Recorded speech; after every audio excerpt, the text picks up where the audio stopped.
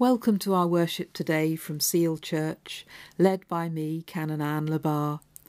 Our thanks today go to Jonathan and Jess Heeb for our readings and to the choristers of St Martin in the Fields for our hymns.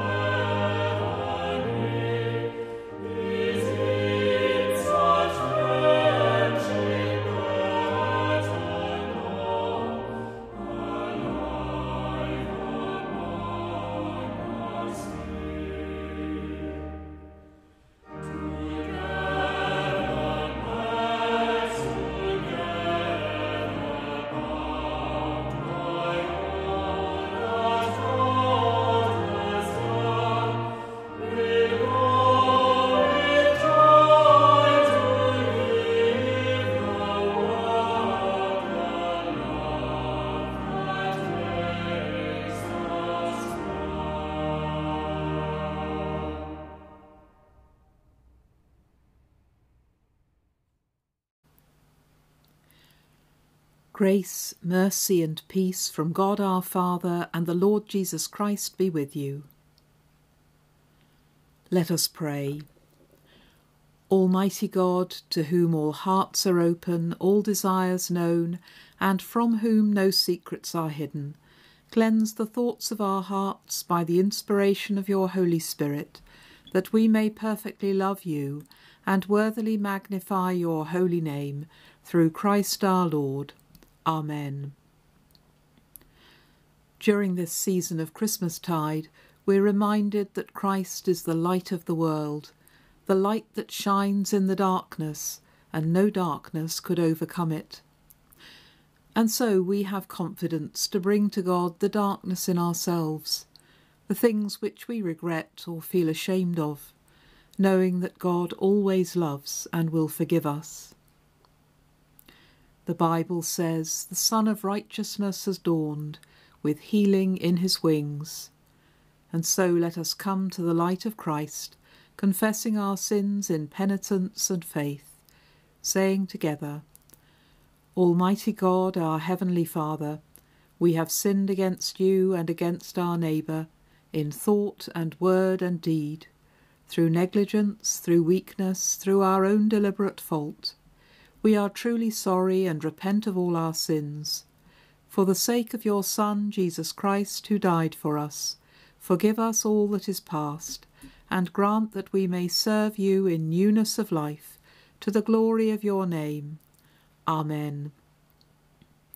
Almighty God, who forgives all who truly repent, have mercy upon you, pardon and deliver you from all your sins, confirm and strengthen you in all goodness, and keep you in life eternal, through Jesus Christ our Lord. Amen. Let us pray.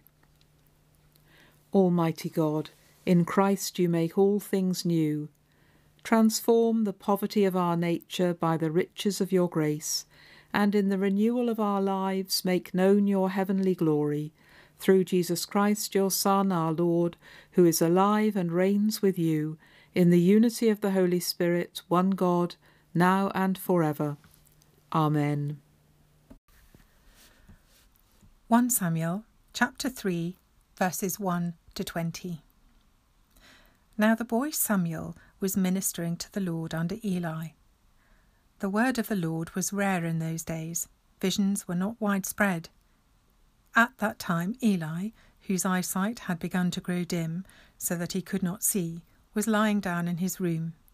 The lamp of God had not yet gone out, and Samuel was lying down in the temple of the Lord, where the ark of God was. Then the Lord called, "Samuel, Samuel." And he said, "Here I am," and ran to Eli and said, "Here I am, for you called me." But he said, "I didn't call you. Lie down again." So he went and lay down. The Lord called again, "Samuel." Samuel got up and went to Eli and said, "Here I am, for you called me." But he said, "I did not call, my son. Lie down again." Now Samuel did not yet know the Lord, and the word of the Lord had not yet been revealed to him. The Lord called Samuel again a third time, and he got up and went to Eli and said, "Here I am, for you called me." Then Eli perceived that the Lord was calling the boy. Therefore Eli said to Samuel, "Go, lie down, and if he calls you, you shall say, 'Speak, Lord, for your servant is listening.'" So Samuel went and lay down in his place. Now the Lord came and stood there, calling as before, "Samuel, Samuel." And Samuel said, "Speak, for your servant is listening." Then the Lord said to Samuel, "See, I am about to do something in Israel that will make both ears of anyone who hears of it tingle. On that day I will fulfill against Eli all that I have spoken concerning his house, from beginning to end. For I have told him that I am about to punish his house forever, for the iniquity that he knew because his sons were blaspheming God, and he did not restrain them. Therefore I swear to the house of Eli that the iniquity of Eli's house shall not be expiated by sacrifice or offering forever." Samuel lay there until morning. Then he opened the doors of the house of the Lord. Samuel was afraid to tell the vision to Eli. But Eli called Samuel and said, "Samuel, my son." He said, "Here am I." Eli said, "What was it that he told you? Do not hide it from me. May God do so to you, and more also, if you hide anything from me of all that he told you." So Samuel told him everything, and hid nothing from him. Then he said, "It is the Lord. Let him do what seems good to him." As Samuel grew up, the Lord was with him, and let none of his words fall to the ground. And all Israel, from Dan to Beersheba, knew that Samuel was a trustworthy prophet of the Lord. Our psalm today is verses from Psalm 139. Lord, you have searched me out and known me. You know my sitting down and my rising up. You discern my thoughts from afar. You trace my journeys and my resting places, and are acquainted with all my ways. Indeed, there is not a word on my lips, but you, O Lord, know it altogether. You press upon me behind and before, and lay your hand upon me. Such knowledge is too wonderful for me. It is so high that I cannot attain to it. For you yourself created my inmost parts. You knit me together in my mother's womb. I will thank you because I am marvellously made. Your works are wonderful, and I know it well. My body was not hidden from you while I was being made in secret and woven in the depths of the earth. Your eyes beheld my limbs, yet unfinished in the womb. All of them were written in your book. They were fashioned day by day, when as yet there was none of them. How deep I find your thoughts, O God! How great is the sum of them! If I were to count them, they would be more in number than the sand. To count them all, my lifespan would need to be like yours.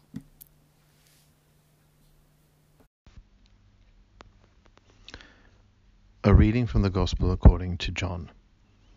Jesus calls Philip and Nathanael. The next day Jesus decided to go to Galilee.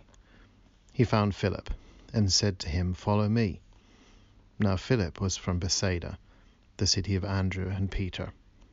Philip found Nathanael and said to him, "We have found him about whom Moses in the law and also the prophets wrote, Jesus, son of Joseph, from Nazareth." Nathanael said to him, "Can anything good come out of Nazareth?" Philip said to him, "Come and see." When Jesus saw Nathanael coming towards him, he said of him, "Here is truly an Israelite, in whom there is no deceit." Nathanael asked him, "Where did you come to know me?" Jesus answered, "I saw you under the fig tree before Philip called you." Nathanael replied, "Rabbi, you are the Son of God. You are the King of Israel." Jesus answered, "Do you believe because I told you that I saw you under the fig tree? You will see greater things than these." And he said to him, "Very truly, I tell you, you will see heaven opened, and the angels of God descending and ascending upon the Son of Man." This is the word of the Lord. Thanks be to God. In the name of God, Father, Son, and Holy Spirit. Amen. This is the season of Epiphany in the calendar of the Church. It's part of the greater Christmas season, which goes on until Candlemas on February the 2nd. So if you've still got your decorations up, you shouldn't feel in any hurry to pack them away. Epiphany literally means shining forth or revelation. It starts with the story of the Magi, for whom a shining star in the heavens leads them to the revelation of a child born to be king. But this season then continues with all sorts of other stories in which people have a revelation, seeing Christ, themselves, the world around them in a new light. Their epiphanies are the moments when the light bulb goes on in their heads, when the penny drops. In today's readings we have two stories about people who took a bit of getting through to, who just couldn't seem to hear or see things which later seemed obvious to them. Nathanael can't believe that Jesus might be the Messiah. Samuel takes all night to realise that God is speaking to him, and the old priest Eli has been deaf to the voice of God for many years. I expect we can all sympathise with them. I'm sure we've all been confronted with a truth about someone or something which, looking back, we feel we should have known all along. Worse still, perhaps we realise that we did know it, but couldn't acknowledge it. This pandemic has been one wake-up call after another, a time which seems to have caught many people napping again and again and again, failing to take seriously enough the warning signs and the risks, despite the fact that emergency planners have been warning of the danger of pandemics for decades. Why didn't we want to heed the possibility that something like this might happen? The reluctance to see and to hear what's right in front of us isn't limited to pandemics, of course. We've all experienced it in other ways too. Why didn't we spot the warning signs of a relationship that was getting into difficulties? Why didn't we take notice of the niggling symptoms that later turned out to be a serious illness? On a positive note, many people take years and years to realise that they're being called to a particular career, vocation or ministry. In hindsight, it was all obvious, but what was it that clouded our vision and stopped our ears beforehand? In Nathanael's case, it seems to be prejudice that gets in the way of him seeing the truth about Jesus. "A Messiah from Nazareth? You've got to be joking," he says to his friends. We're not sure why Nazareth seemed so dodgy to him, but presumably people at the time would have understood very well. It might have been because the northern territory of Galilee was much more mixed ethnically and religiously than the southern lands around Jerusalem. It was also where the majority of the occupying Roman soldiers were stationed, forcing the people into greater collaboration with them. Or perhaps Nazareth just had a bad reputation, a backwater, Hicksville place people wanted to avoid. Whatever it was, though, Nathanael seems convinced that Nazarenes are not Messiah material, and he can't get past that. It's only when he meets Jesus that he realises his mistake. This man knows him, somehow, even better than Nathanael knows himself, because he sees Nathanael's potential as a disciple, something which was way off Nathanael's radar. The story of Eli and Samuel is a more complex tale, and a sadder one. Eli was the old priest at the shrine of Shiloh, where the Ark of the Covenant was kept. He had 2 adult sons who should have followed him as priests in this important position, because priesthood was hereditary. But they've gone off the rails. They're abusing their positions and stealing the offerings. Eli knows this at some level, but he's never quite found the courage or energy to confront them. In the end, of course, they're responsible for themselves, but at least Eli could have tried to influence them, and it seems he hasn't. The message God gives to Samuel is grim. It's the end of the road for Eli's household. His sons will eventually be killed in battle, and Eli himself will die of sorrow. No wonder Samuel seems reluctant to pass this message on. But Eli finds the courage, at least and at last, to urge Samuel to tell him the truth, no matter what it is. And by doing that, he teaches Samuel a vital lesson which he'll need to draw on often in the future, that the truth, however painful, can't be avoided forever. Samuel will go on to be one of Israel's most important prophets, instrumental in the lives of King Saul and King David. He will often be called by God to challenge them, and those who challenge kings need all the courage they can muster. I like to hope that Eli took some comfort in seeing that for all his failures, he was able to play some part in God's work in preparing Samuel for his role. And that's what it's about, God's work. Because it's most often where the pain is and where the mess is that God is. We see this in Jesus above all, born in a dung-strewn stable, growing up in that dodgy town of Nazareth, dying on a cross alone and reviled, looking to all the world as if he's failed. Who would have thought that God could be in these squalid places, in these squalid things? Not the Magi who headed first for Herod's palace, not Nathanael with his blinkered views, not the horrified disciples who ran away from the crucifixion, but that's where God was, at work in the world through Christ. And that's where he still is, in the places, the people, the situations we'd rather not see at all, the things within ourselves we'd rather bury or ignore. It's there that God waits patiently with his healing and his love, because it's there that we need him most. When we turn away from that place, we turn away from God too. I wonder what would happen today if we were to say honestly, as Samuel does, "Speak, Lord, for your servant is listening." I don't know the answer to that, and perhaps that's why it frightens me, as perhaps it does you. But if we are serious in our search for God's presence in our lives and in our world, then the place we're avoiding is probably the very best place to start. Amen.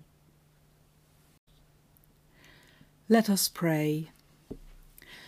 Loving Lord, we give you thanks that you call us all to draw close to you so that we can follow in your footsteps. Help us to hear your call through all that tries to drown it. Reveal your presence to us in good times and in bad. Lord, in your mercy, hear our prayer. Loving Lord, we pray for your church throughout the world, for Christians who are gathering together today in person or online, or praying alone. We pray that wherever we are, we might hear your voice and respond to it. Bless and sustain our bishops James and Simon, our Archdeacon Julie, and all who bear the weight of responsibility in the Church. Give them wisdom and courage in all they do. Lord, in your mercy, hear our prayer. Loving Lord, we pray for your world. We pray especially for the United States this week as they prepare for the inauguration of a new president, that there will be a peaceful transition of power. We pray for healing of division in the weeks and months to come, for integrity and clarity of vision. We pray too for nations where the response to coronavirus is hampered by poverty or war. We pray especially for Yemen and Sudan, and for all who live in refugee camps where medical care is scarce. Lord, in your mercy, hear our prayer. Loving Lord, we thank you for our community and for all the small-scale initiatives which help to bring people together. We pray for our Know Your Neighbours network. We thank you for all who've been blessed by the connections it has made between people. We pray for our schools, for their work with children who are in school and those who are homeschooling. We pray for energy and a sense of peace for teachers and teaching assistants and all who work in schools, and for parents trying to help their children learn at home. We pray that they will know that you care about the children they're working for just as much as they do. Lord, in your mercy, hear our prayer. Loving Lord, we pray for our families, friends and neighbours, for those we care for and those who care for us. We pray for those we're separated from because of COVID, for those we're anxious about, asking that you'd help us to put them into your hands. We pray especially for all who are sick, for those who are anxious or lonely or weighed down with care. We hold them before you in a moment of silence.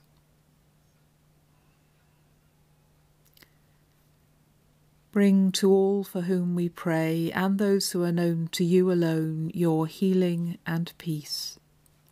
Lord, in your mercy, hear our prayer.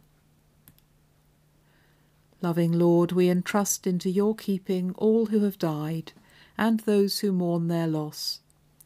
Strengthen those who grieve with the knowledge of your love and the love of one another. And grant us all to see your glory, both now and in the world to come. Lord, in your mercy, hear our prayer. Let us pray with confidence as our Saviour has taught us. Our Father, who art in heaven, hallowed be thy name. Thy kingdom come, thy will be done, on earth as it is in heaven. Give us this day our daily bread, and forgive us our trespasses, as we forgive those who trespass against us. And lead us not into temptation, but deliver us from evil. For thine is the kingdom, the power, and the glory, for ever and ever. Amen. During this season of Christmastide, we remember that Jesus is called Emmanuel, which means God with us. His name reminds us that even though we may be separated from one another, we are united in God, who holds us all in his hands. The Bible says, "Unto us a child is born, unto us a son is given, and his name shall be called the Prince of Peace. The peace of the Lord be always with you." Let us pray. God our Father, your word has come among us in the Holy Child of Bethlehem. May the light of faith illumine our hearts and shine in our words and deeds, through him who is Christ the Lord. Amen. And now Christ, who by his incarnation gathered into one things earthly and heavenly, fill you with peace and goodwill, and make you to share in the divine nature. And the blessing of God Almighty, the Father, the Son, and the Holy Spirit be among you and remain with you always. Amen.